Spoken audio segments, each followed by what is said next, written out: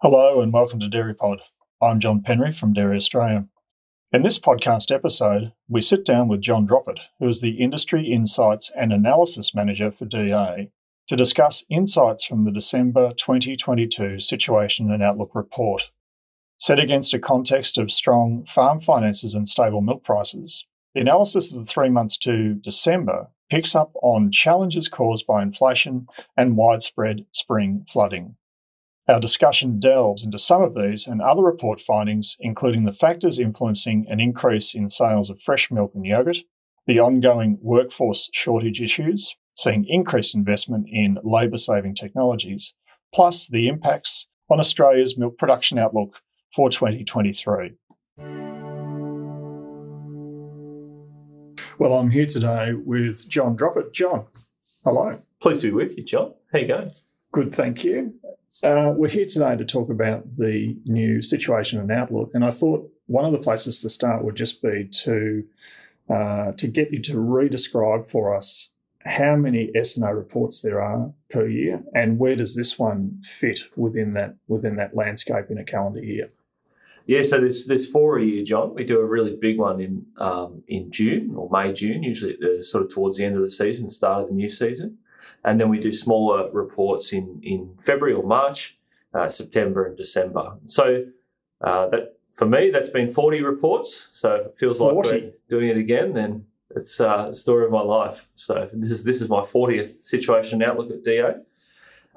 Maybe I'm getting better at it. I'm not sure. But this report is really aimed at capping off where we've been through the spring period. So obviously we start the season with hopes and dreams in, looking ahead in May and June, and then you get through the spring, and of course, milk peak is past, spring flush is past, and you've got some data around that, and you can really reassess where you're at in production terms. We've got a pretty good idea of where the grain harvest, fodder crops are going to be at, and of course, we're looking capping off a calendar year in terms of dairy markets. So this is really a good juncture to pull apart a lot of those different factors at once. So I'm just reflecting briefly on the fact that this is your 40th. So that means that for essentially 10 years, you've been working on these reports.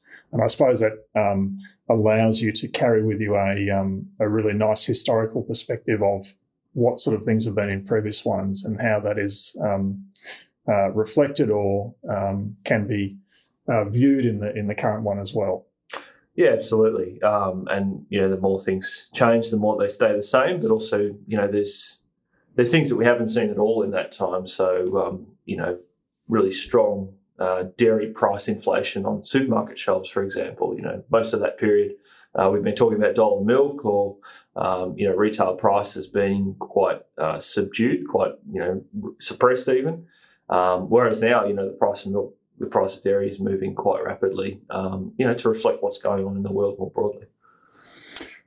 Well, can we start off perhaps with that as an entry point? Can we start off this discussion by asking you to sort of briefly summarise what's in the report around the current situation facing dairy farmers up and down the country?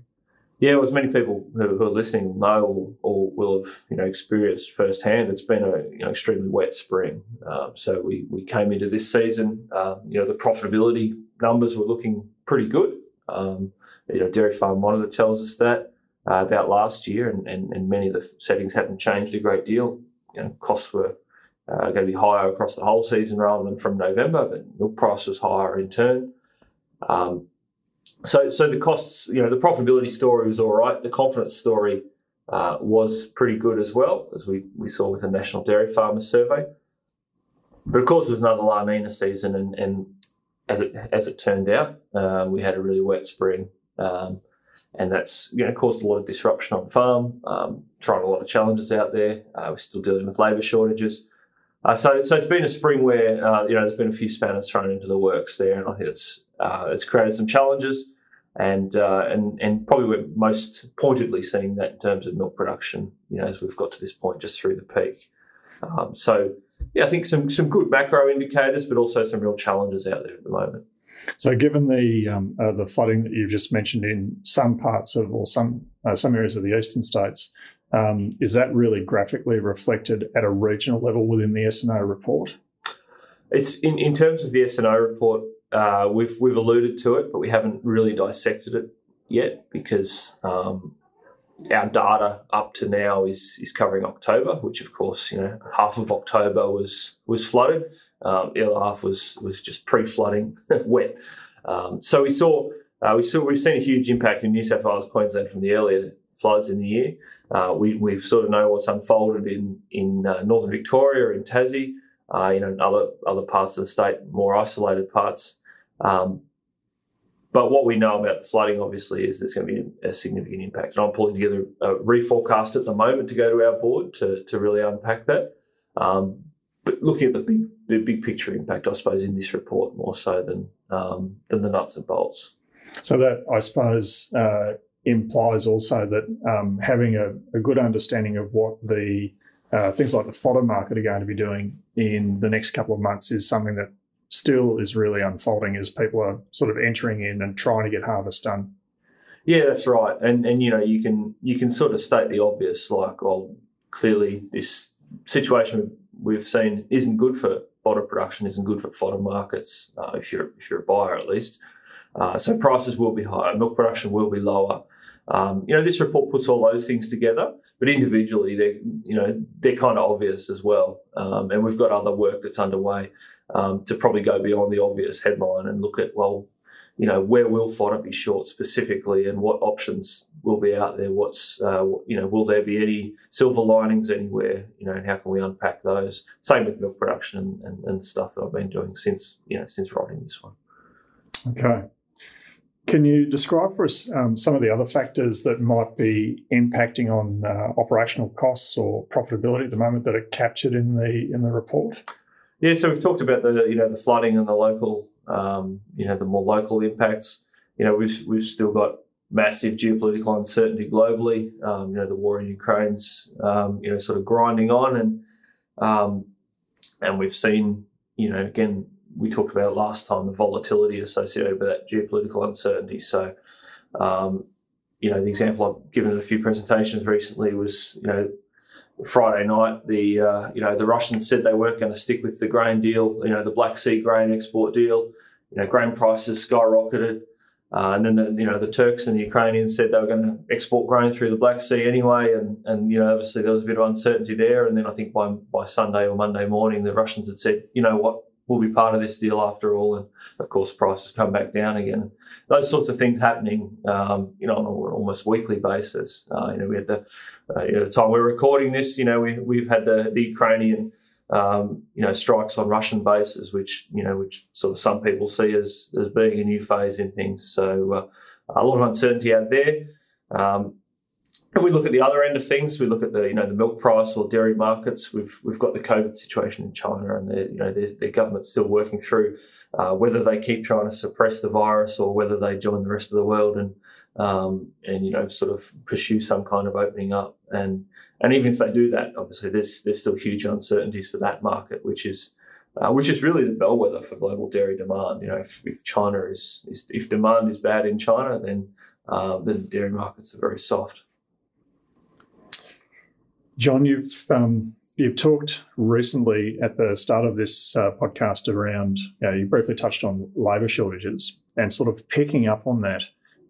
How does this report reflect on how dairy farmers are trying to adapt to those specific challenges around labour availability or workforce availability? Yeah, so there's some really good analysis of the Dairy Farm Monitor results from last season. Now, last season's a long time ago for for a lot of people, you and me included. But obviously as time goes on and the data's collected and analysed, some of these things can be unpicked. And we all know labour is a massive constraint at the moment. It's a massive constraint going forward. But pulling apart those Dairy Farm Monitor numbers, you can see where farmers who have had that profitability, have had the margin to invest, but have had the physical constraints associated with labour, they've obviously been matching the two. And so we've seen more investment in, in the fancy stuff like, more automation in the dairy or automated dairies overall, technologies such as, ID collars and things like that. but also the basic stuff like tracks and laneways and fences and new tractors, anything that helps save labour, helps attract labour because you've got a better working environment. We're seeing farmers putting money into those things. Very good. I suppose the next question is pretty topical given the results from the Reserve Bank only yesterday, looking at another interest rate rise. But obviously that feeds into discussion that's happening in the community more generally around cost of living and the cost of living increasing. So how do you think that's flowing through to consumer demand for dairy products? And how is that reflected in the S&O report? Yeah, so we did some in-depth analysis on this, and there's a whole article in this S&O dedicated to that, pulling apart some of this really detailed consumer purchasing data you can get, especially at retail level, in supermarkets and such. And what we found to date is that consumers haven't been cutting dairy out. They've been sticking with dairy, but they've been making conscious decisions around what they purchase. So they're obviously feeling the pressure. CPI is up, I think, a bit over 7% in the September quarter, and the dairy sort of food CPI part of that was up 12%. So talk about dairy prices on the shelf going up, more than they have probably in the last 10 years put together. So dairy prices are up. And we're seeing consumers making conscious decisions. So they've noticed, they're not just kind of still buying the same stuff. So what we see is we see consumers doing more cooking at home again. So obviously that saves money. More of your kind of block butter and that kind of cooking product. We're seeing consumers buying more product on special. There's actually, incidentally, there's less specials being offered. That's one of the retail strategies to try and deal with inflation without kind of putting the price up, is just have less specials. But consumers are pursuing specials and buying more product on special, and also trading down, buying more private label products, swapping and changing between brands, again, following that specials, or if the price of one moves and the other one hasn't yet, that sort of thing. So making these conscious decisions, being a bit more picky about, where that price point's at, and trying to get effectively the same end result, but keep that grocery bill down. Yeah, I mean, the way I'm interpreting what you've said is it sounds like there's just more volatility in consumer decision-making that's happening at the supermarket shelf.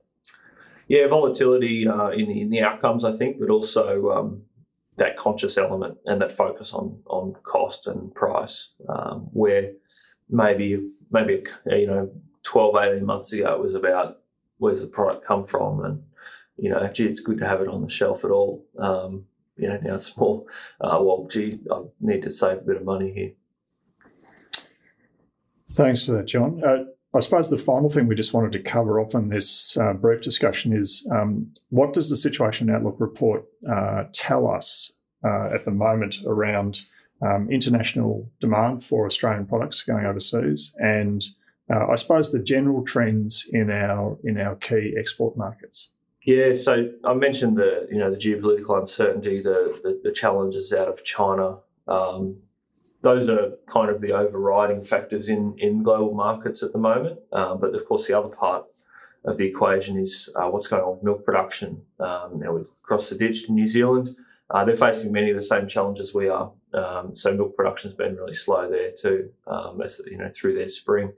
The Northern Hemisphere is a little bit different. So the US is pushing ahead. They're growing.